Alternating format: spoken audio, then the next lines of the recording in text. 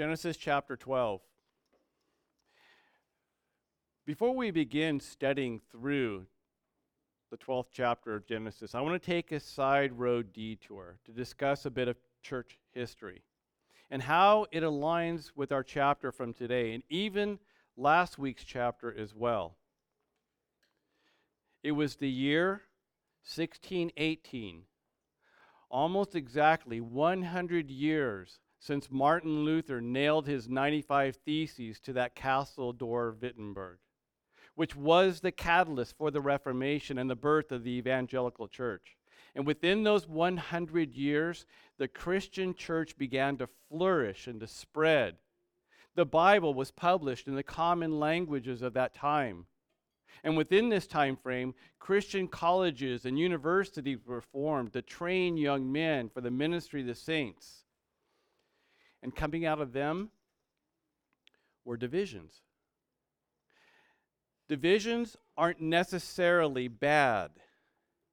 And God, from the very beginning of church history, has used division and error to hone the doctrines of his church. And this century was no different. In the Netherlands in 1618, a group of over 100 pastors and theologians gathered because of a doctrinal differences that were being taught, and which were hostile to the common understanding of the salvation of God. The meeting of these men from 9 different countries was called the Synod of Dort.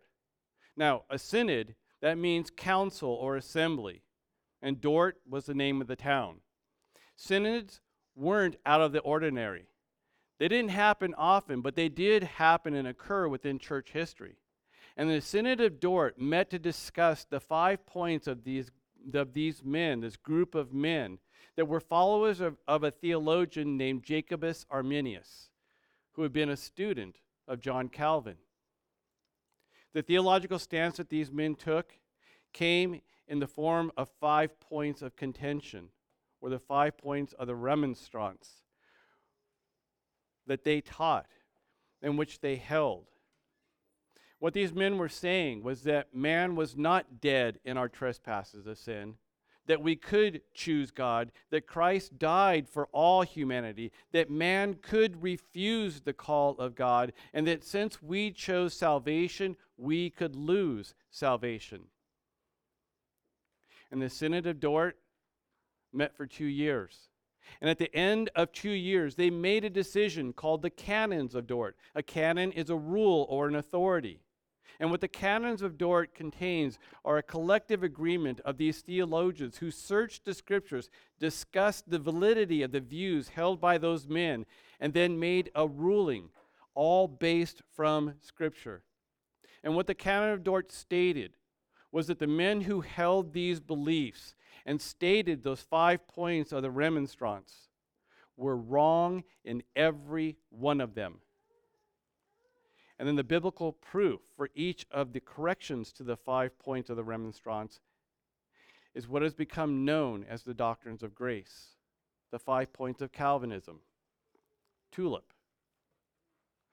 That canon, by the way, that ruling, the Synod of Dort, is completely scripturally sound, and it has never been overthrown or even openly debated within the church. I want you to hang on to that.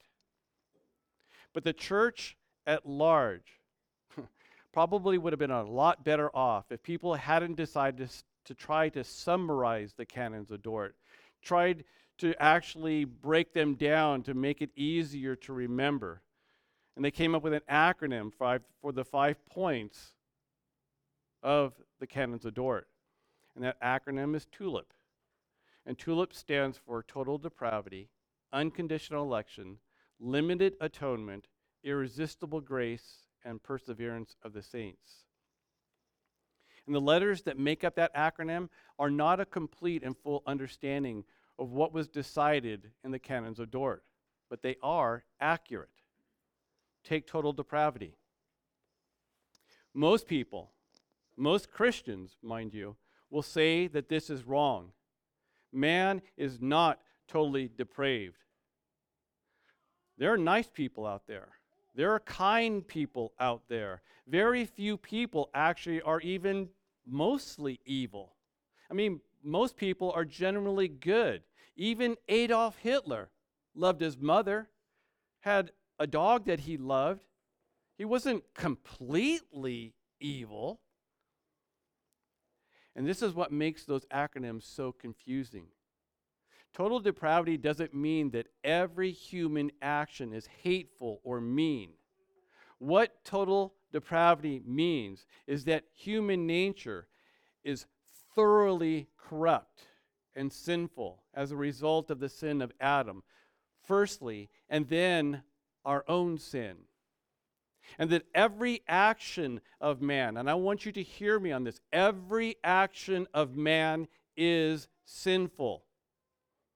No matter how kind, no matter how thoughtful, no matter how selfless, every action outside of the intervention of God is evil, because they are not done for the glory of God. The T, which stands for total depravity, has been demonstrated to us already in this book of Genesis. Thoroughly corrupt and sinful.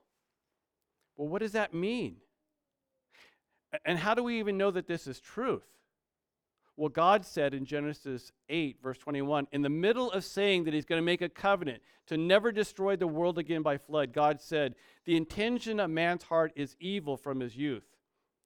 And this truth, that truth, is retold to us over and again throughout the Bible. In the book of Isaiah, chapter 64, we're told, we have all become like one who is unclean, and all of our righteous deeds are like a polluted garment. That's verse 6. And then the very next verse, verse 7, explains what is meant that we are like a polluted garment. What makes us this way? Which one of our actions demonstrate this?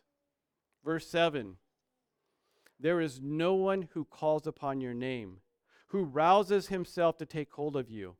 For you have hidden your face from us. You have made us melt in the hand of our iniquities.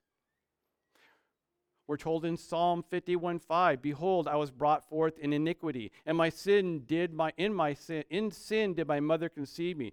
In Psalm 58, verses 3 through 5, the wicked are estranged from the womb. They go astray from birth, speaking lies. They have venom like the venom of a serpent, like a deaf adder that stops its ears so it doesn't hear the voice of charmers or the cunning enchanter. We're told in Ephesians 2, verses 1 through 4, you were dead in your trespasses and sin in which you once walked, following the course of this world, following the prince of the power of the air, the spirit that is now at work in the sons of disobedience, among whom we all once lived in our passions of our flesh, carrying out the desires of the body and the mind. And we were by nature children of wrath, like the rest of mankind.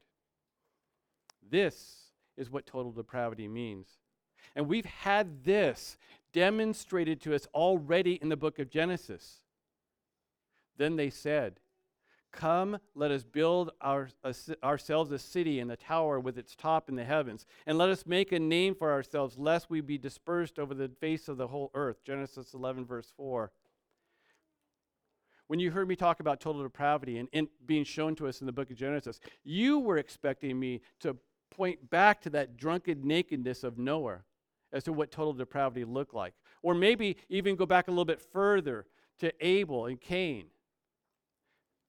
But this, the building of this city, how is this an accurate and helpful representation of total depravity?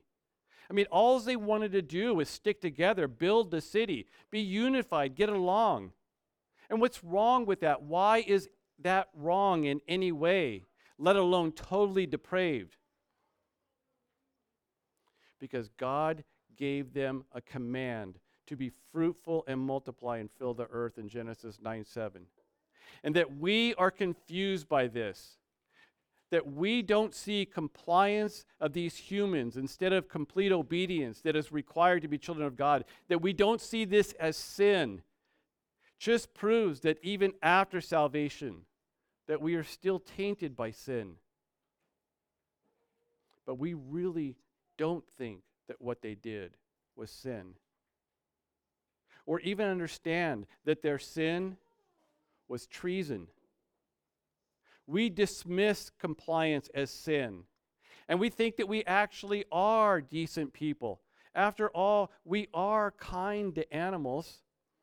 We hardly ever swear, most of us. We dress appropriately. We even give to charities. And all these things are those filthy rags that are spoken of in Isaiah 6.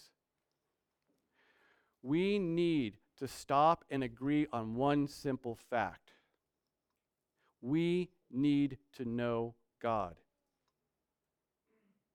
And we don't know God. We know about him. We know some facts about him. We might be able to list some of his attributes, but that we can't see compliance as sin reveals the truth of the tea of that tulip. We are utterly depraved and can't know God outside of his Spirit revealing himself to us. Man is not good. God is good. Man is sinful and by nature now a hater of God. Even those kind, well-dressed, and pleasant-smelling ones. And even after regeneration, even after a lifetime of walking with God, we still don't know him. And this might be a little controversial to you, thinking, no, I do know God. But you need to understand is that we have to be set free from these bodies of death in order to truly know him. And even then, we are going to spend an eternity learning of him, being amazed at him, worshiping him. Genesis 11 proves the T of total depravity. It proves that men, even those that hear the very voice of God, see the very hand of God at work, even those cannot and will not obey. They will sin because they are sin. And nothing has changed. And nothing will ever change either. At the end of the age, when the Lord returns and brings with him the wrath of God and begins pouring his wrath on a God-hating, God-denying world, even then, in the midst of his wrath, men will still hate him, will still deny his sovereignty. And that truth is told to us in Revelation 16, verses 10 and 11, where we read of the fifth angel pouring out the bowl of his wrath on the throne of the beast, and its kingdom was plunged into darkness. And people gnawed their tongues in anguish, and they cursed the God of heaven for their pain and their sores. They did not repent of their deeds. Genesis 11 is proof of the T in total depravity. In Genesis 12 proves the U of unconditional election.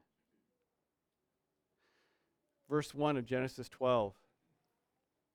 Now the Lord said to Abram, "Go from your country and your kindred and your father's house to the land that I will show you." Now, outside of the genealogy of chapter 11, we aren't given much information concerning this man, Abram. But then again, we weren't given much information about that man, Noah, either. We are never told why Noah found favor in the eyes of the Lord, why it was said of him that Noah was a righteous man, blameless in his generation. Noah walked with God, Genesis 6:9. Why he was chosen to build an ark, to preach the truth to mankind, and why he and only his family are told to enter the ark.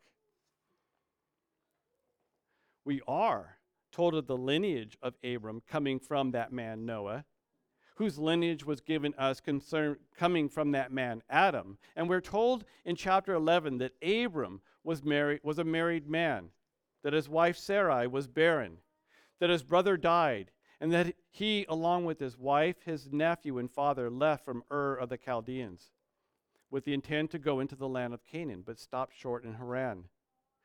Now, Ur of the Chaldeans is in the southeast corner of modern-day Iran. And when they left from there, they traveled north, and then they traveled west, past where the Tower of Babel was, past the town of Nineveh, and then straight west to Haran, which is on the western border of the land of Canaan, above where in present-day Israel is. And it was there that verse 1 happened. And we need to look no further than verse 1 of chapter 12 to see demonstrated for us not only unconditional election, but also limited atonement. Now, you may be one of those Christians that say that God is sovereign, and even believe that that is truth, until it comes to the how of salvation. You may not like thinking that God, in his infinite wisdom, chose some that he would live and die for. That while the gospel call is to be obeyed by all, repent and believe on Jesus the Christ, that only those that have been regenerated by the indwelling work of the Spirit, that they and only they can obey his command to come and live. I mean, you may be one of those Christians that hold to that doctrine of predestination. I have to, because it's in the Bible. But if you think, when you think of predestination, that the predestination of God is God sitting down at his desk, working on the books for the final days, and there he grabs a clean, fresh book, and he writes on the heading, the Lamb's Book of Life. And then he opens the first page. And on page 1, he writes at the top, all that are given to my beloved Son. And then he stops. He's already sent his Son to be born of a virgin, and his Son has obeyed and is gone. He has lived a perfect, sinless life and died on a sinner on the cross. The sinless, spotless Lamb of God has had the full wrath of his Father poured out on him as a propitiation for those that the Father has given to the Son. He has shed his precious blood for vile humans. His Son has died, has risen from the grave, and is now sitting at the right hand of the Father. And the Son, as the Father is writing this, he's looking over the shoulder of his Father. And he's a bit confused when his Father stops writing. Who is it that the Father has given to me, he wonders. Does he not know? Is he just getting old, forgetful? And then the Father pushes back from the desk, gets up and walks to the door that leads down the hallway of time, looks down that hallway to see who it is that's going to raise their hand, walk that aisle, claim that golden ticket to salvation. And once he sees them, then he comes back and he sits down at his desk and he writes those names down in the Lamb's Book of Life. And then the Son knows who his torture, his death, and his resurrection was for. And it's then that the Son knows who to make intercession for. Those that raise their hand, that walk that aisle, they have made a good choice, a right choice. They are smart, and the rest are stupid. That God chooses those that he saves is not argued. How he does it is. And the question that we should be asking ourselves at this point is, how did he choose Abram? Why did he choose Abram? Or did Abram choose him? Well, it's clear from the Genesis chapter 12, verse 1, that God chose Abram, just like he did Noah. And just like Noah, Abram was no saint. He was a pagan, as told to us in Joshua chapter 24, which tells us, long ago your fathers lived beyond the Euphrates, Terah, the father of Abraham and of Nahor, and they served other gods. Did you hear that? They served other gods. Then I took your father Abraham from beyond the river and led him through all the land of Canaan and made his offspring many. Abram wasn't brought up in a Christian home. He was an idolater from a family of idolaters. So why did God choose Abram? And remember, he had others who were his servants at that time. He had Job. He had Melchizedek. Why didn't he choose one of them? Or even one of the people from the city of Salem? After all, it was the city of peace, and these people had to have been worshipers of God. They had the priest of God as their king, a man who Abraham would later pay homage to. But God chose an idolater. Why? And isn't it unfair that God chose Abram?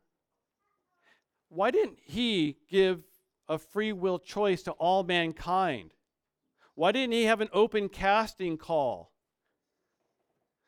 I mean, what if someone else desired to be the father of faith? Isn't that unfair? I mean, didn't Job deserve that more than Abram? Think about what Job suffered. Why Abram? Why did God choose Abram? The simple answer is that he is God. And he will not share his glory with anyone or anything. Isaiah 42:8. The simple answer is that for by grace you have been saved through faith, and that is not of yourself, it's a gift of God, Ephesians 2:8. The simple answer as to why he chose Abram is given to us in Ephesians 1:4. Just as he chose us in him before the foundation of the world, that we would be holy and blameless before him. The simple answer as to why he chose Abram is given to us in Ephesians 1:5-6. In love, he predestined us for adoption to sonship through Jesus Christ in accordance with his pleasure and will, to the praise of his glorious grace, which he has freely given us in the one he loves. And years after Abram, after the choosing of that, there's election again, of the choosing of that nation Israel, after the Exodus from Egypt and the giving of the covenant of the law, Moses stopped to explain to the people of Israel just why God had chosen them. Deuteronomy 7:6-8. He said to them, "For you are a people holy to the Lord your God. And the Lord your God has chosen you to be a people for his treasured possession out of all the peoples who are on the face of the earth." Wouldn't it have been fair the fair thing really should have been that God should have just allowed anybody to come and decide if they wanted to be part of that nation or not. But that's verse 6. And here the reality that God chooses some and passes over is told to us and shown to us. And now the why that he does this. It wasn't because you were more in number than any other people that the Lord has set his love on you and chose you. For you were the fewest of all peoples. But it's because the Lord loves you and is keeping the oath that he swore to your fathers, that the Lord has brought you out with a mighty hand and redeemed you from the house of slavery, from the hand of Pharaoh, king of Egypt. Verses 7 and 8. And in them we're told why God chooses. But if we stop there, if we stop reading there, we might get the idea that the Israelites were just a better group of people. They were nicer, more religious. They had better manners, maybe. But when we finish the explanation given by Moses as to why of the choosing of God, it's then that we understand what the love of God that is manifested through his choosing, what it is and why it is. Know, therefore, that the Lord your God is God, the faithful God who keeps covenant and steadfast love with those who love him and keeps his commandment to 1,000 generations, and repays to their face those who hate him by destroying them. And he will not be slack with the one who hates him. He will repay him to his face. Verses 9 and 10. That is why God spoke to this man, Abram. Why he called this man. Why he predestined this man, and why he's about to make a covenant with this man and give him a command, as told to us in verses 2 and 3. There he says, "I will make a great nation of you, and I will bless you and make your name great so that you will be a blessing. I will bless those who bless you, and to him who dishonors you I will curse. and in you all the families of the earth will be blessed. So God at this point didn't tell Abram that this was a covenant promise. He's going to do that later. But here, now, he just speaks a command to this man who up to this point was not a believer, and then promises him unthinkable things. And so what does this unbeliever, who was an idol worshiper previously, what does he do when commanded by the Lord to pack up everything that he has and leave everyone that he's ever known? What does he do? And don't forget, moving was dangerous, was lonely, was costly. What did Abram do when commanded by the Lord to go? Verse 4. So Abram went, as the Lord has told him, and Lot went with him. He obeyed. He proved his election, his predestination, through obedience. The predestination of God still has not changed, nor has the reaction of those that are predestined. The call of the gospel is this: repent and believe, and you'll be saved. And the call, the promise made to Abram, is a representation of that eternal call and promise made to the children of Abraham. The effectual call of God to repent and believe is shown to us here. The you of unconditional election is revealed to us here. The gospel is to be told to all people. Repent and believe. And it's the voice of God that empowers this call. Those that are given ears, those that he is speaking to, they will hear his voice. And they, like Abraham, will obey. They will come. They will repent. They will be given heaven in Jesus the Christ. And this is why in the New Testament we read about this gift of obedience, the one that Abram displayed, the one that those Deuteronomy verses speak about as being those that love God. And this obedience is a gift of God, part of the choosing of God, the calling of God. And this is why some obey and most will not, cannot. Philippians 2, verses 12 and 13, we're told, therefore, my beloved, as you have always obeyed, so now, not only as in my presence, but much more in my absence, work out your own salvation with fear and trembling. These people obeyed. They were Christians. And Paul is telling them to work out your own salvation in fear and trembling. For it is God who works in you, both to will and to work for his good pleasure. Abram obeyed. He left. And saints, you're never too old to obey God. Verses 5 through 7. Abram was 75 years old when he departed from Haran.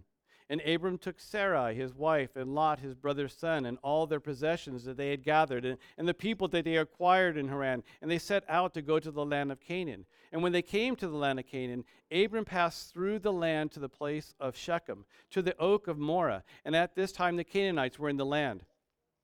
In his obedience, Abram left all that he knew, and he began being homeless.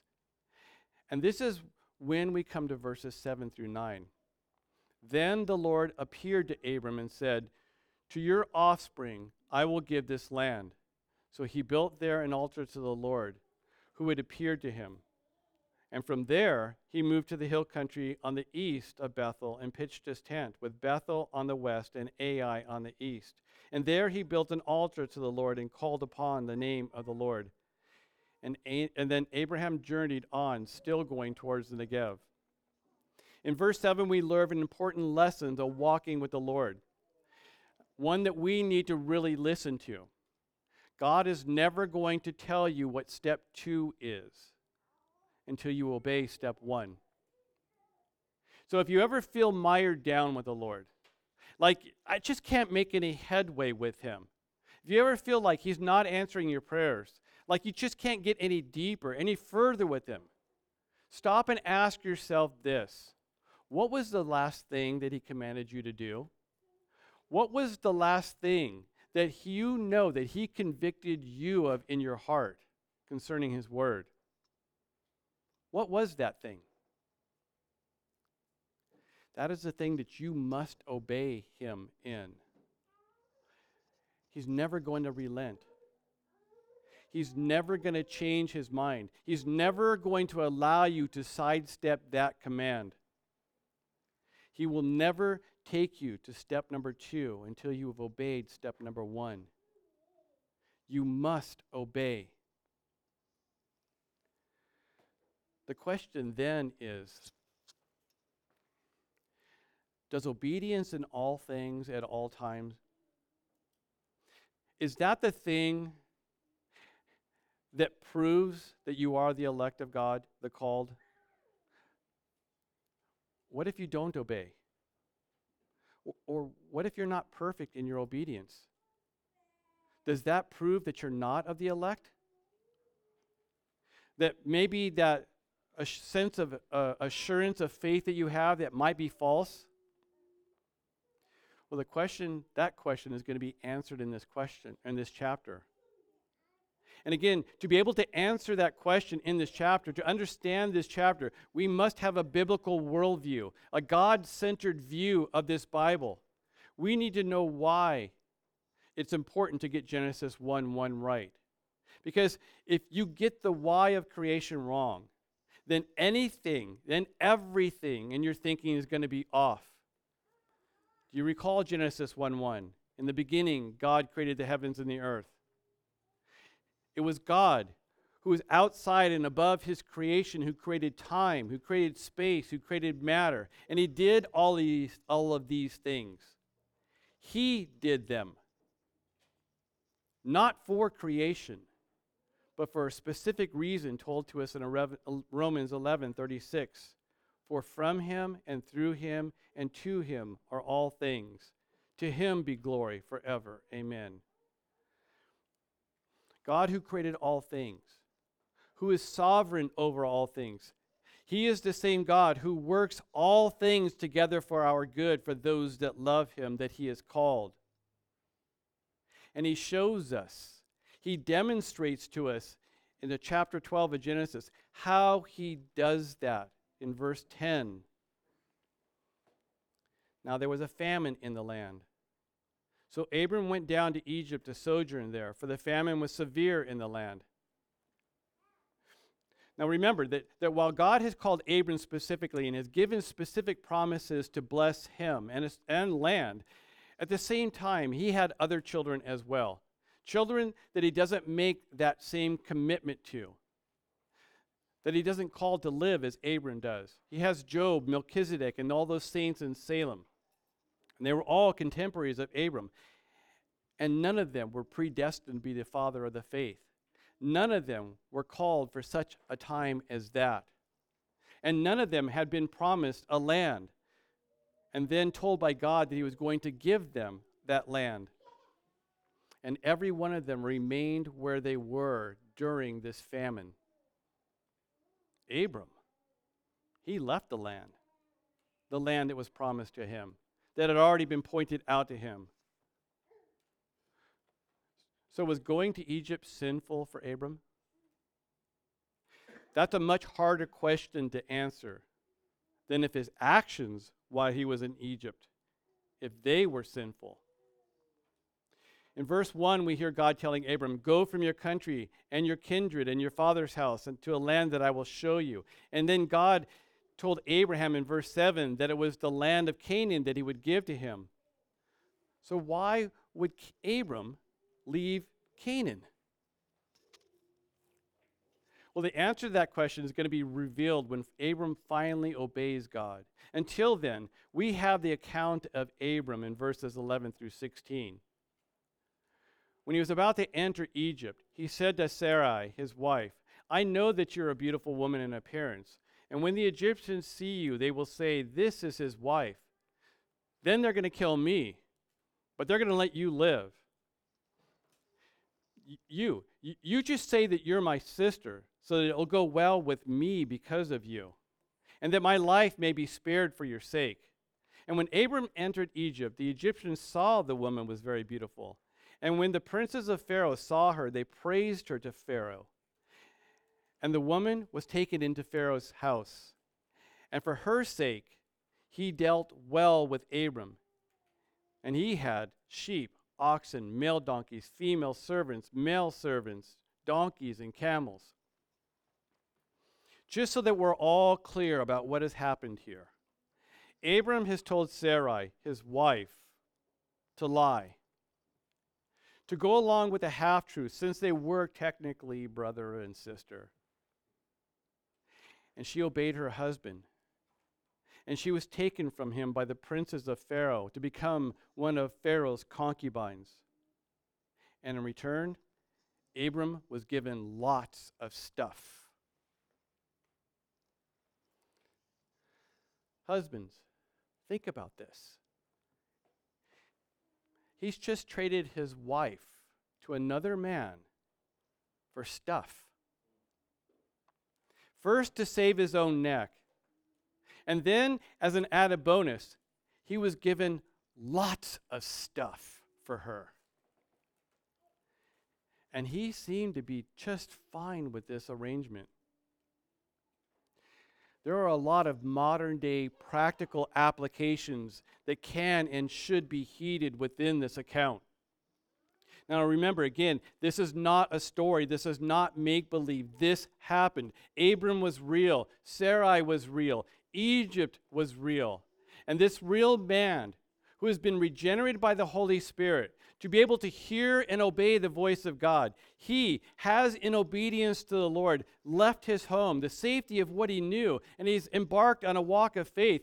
And now, this is where the practical application comes in. Now, because there was a famine in the land, because life was getting hard where they were, because the desert isn't just really that pretty of a place to live. There weren't really many conveniences where they were. There weren't many people in that area. Abram took that as an outward indication. It's time to move on to greener pastures. Move to a place where there is financial security. An easier life could be had in Egypt. A place where there was much more pleasing to the eye. There was greenery there. There was trees there. There was a steady source of water, which made life much more secure. Sure, there's some dangers. Sure, there's going to be some concessions that we're going to have to make, but the ease of life, it's worth it. And Abram is living large in the land of Egypt, basking in the things that he traded for his wife, while his wife was taken from him and is being prepared to become the wife of another man. In modern terms, we could say that Abram trafficked Sarai. He receives payment and grows wealthy from her sexual exploitation. He commits fraud by presenting her as his sister, a convenient half-truth. He coerces her into a situation that she has no way out of. And this is the very definition of human trafficking. Sarai had no voice in this matter. She's been doubly displaced. She's an immigrant now and a victim of human trafficking. And Abram, he didn't seem to be bothered by this. Why? Because he's no longer in that dry desert where there was no assurances of food and water. He's secure in Egypt. Plenty of food, plenty of water, plenty of nice things. He still prayed to God, still believed in God, still thought of himself as being of God, and maybe even once in a while he made reference to God in passing conversation with those pagans that he was feasting with. He didn't seem to be bothered by how his actions, how his decisions in life, what the outcome of those were, and what the effects of his life were. But the Lord was. Verse 17. But the Lord afflicted Pharaoh and his house with great plagues because of Sarai, Abram's wife. Not only did God protect the chastity of Sarai, he must have revealed to Pharaoh that it was because of Sarai, because of Abram, that he and his household were being afflicted by these great plagues, which is why we're given verses 18 through 20. So Pharaoh called Abram and said, "What is this that you've done to me? Why did you not tell me that she was your wife? Why did you say, 'She's my sister,' so that I took her from my wife? Now then, here is your wife. Take her and go." And Pharaoh gave men orders concerning him, and they sent him away with his wife and all that he had. Men, Christian men, listen to me. Hear me on this. There is nothing more humiliating, nothing more devastating to your gospel witness than to have a pagan, a hater of God, act more godly than you. This is shameful. Pharaoh, a man who claimed to be a living God, he wasn't just merely part of a false religion, he was the head of a false religion. And he calls out Abram, the father of faith, for lying, for cowardice, for acting ungodly. And this is shameful. And Pharaoh had such little regard for this man of God that he gave orders to his men not to harm him, which was the very thing that Abram seemed to be most worried about. Pharaoh would have been right in executing this man and turning his men loose on him. Instead, he was so disgusted by the lies of this man, the fact that he could enjoy these creature comforts while his wife was the concubine of another man, that he could be okay with profiting by the sale of his wife, that he warns his men to do no harm to this man Abram. And then in his disgust, because of the Abram's shameful actions, he tells him, "Get out." Abram has to be forced to leave this pagan land. And Abram left with all of his goods and all of his men and all of his wife. But he also took with him the shame that would follow him the rest of his life. And this is the reality of the unconditional part, of the unconditional election of God. Because if God looked down a quarter of time at any of us to determine who would truly believe and would walk in that belief, he would have walked back into that office, looked at his son, and told him, "There's none that believe, none that walk by faith, none that can be covered by the blood of your son." And this is what makes the grace of God so amazing. It's when you understand that you did nothing to be deserved, to be predestined, to be called, to be elected, and you never will. Never will. It's when you are faced daily, almost on a minute-by-minute basis with the reality of your sinfulness, and that is a grace of God when he does that, that you finally wonder at this God who saved you. And it is then that you can understand that God predestining any, choosing any, that's not unfair. It's amazing that his choosing to die for any is an amazing grace that none of us deserve. The T of total depravity remains in all of us. And this is the reality of all humanity. And it doesn't matter how much you love them. They're totally depraved. We've all committed eternal, unmitigated treason against a holy, righteous, and good God. And we all deserve the just rewards of those actions. and eternity in torment in hell, under the wrath of God. But God, being rich in mercy, because of the great love with which he loved us, even when we were dead in our trespasses, he made us alive together with Christ. By grace you have been saved. And he raised us up with him and seated us. This is not seating, it isn't raising. He raised us up with him and seated us with him in the heavenly places in Christ Jesus, so that the coming ages he might show the immeasurable riches of his grace and kindness towards us in Christ Jesus. For by grace you have been saved through faith. And this is not your own doing. It is the gift of God, not a result of works, so that any boast. We are his workmanship, created in Christ Jesus for good works, which God prepared beforehand that we should walk in them. And those are Ephesians chapter 2, verses 4 through 8. Abram is not to be commended for his life.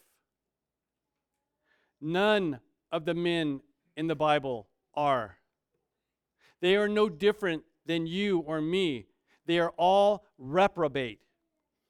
They were all dead in their trespasses and sin, and they all still sinned every single day of their lives.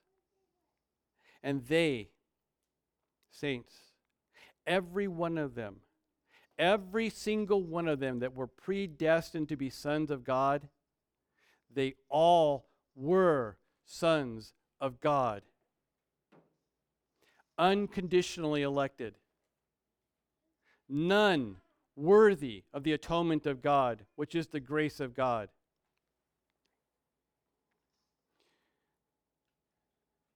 Saints, wonder at the grace that has been shown to you, that has been bestowed on you. You're not worthy. You are no better than any other. More often than not, actually, we're like Abram, less moral, less acting in morality than those that are not the elect and predestined. And this should cause us to wonder. This should cause us to glory in, to shout praise to God all the more that he, in his grace and mercy, would die to save any, would save any. And that you, from eternity past, would be part of that unconditional election to the praise and glory of God. That should cause us to wonder at this God.